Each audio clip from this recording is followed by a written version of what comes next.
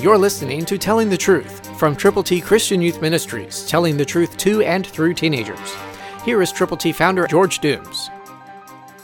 Believe on the Lord Jesus Christ. Paul wrote to the church at Thessalonica, "Therefore, when we could no longer endure it, we found it good to be left in Athens alone, and sent Timothy our brother, a minister of God, and our fellow laborer in the gospel of Christ, to establish you and encourage you concerning your faith." 1 Thessalonians 3:1-2, New King James. Yes, Paul said he wanted to send an encourager. This time it was Timothy. Will you be an encourager? Will you encourage other people to help you share the gospel as you go to people who need to know the Lord?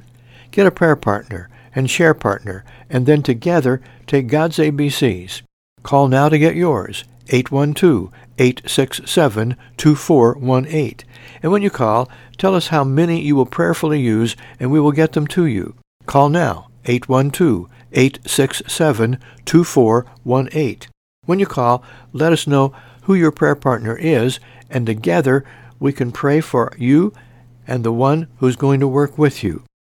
We could be a team. Where 2 or 3 are gathered in my name, Jesus said, I will be in the midst of them.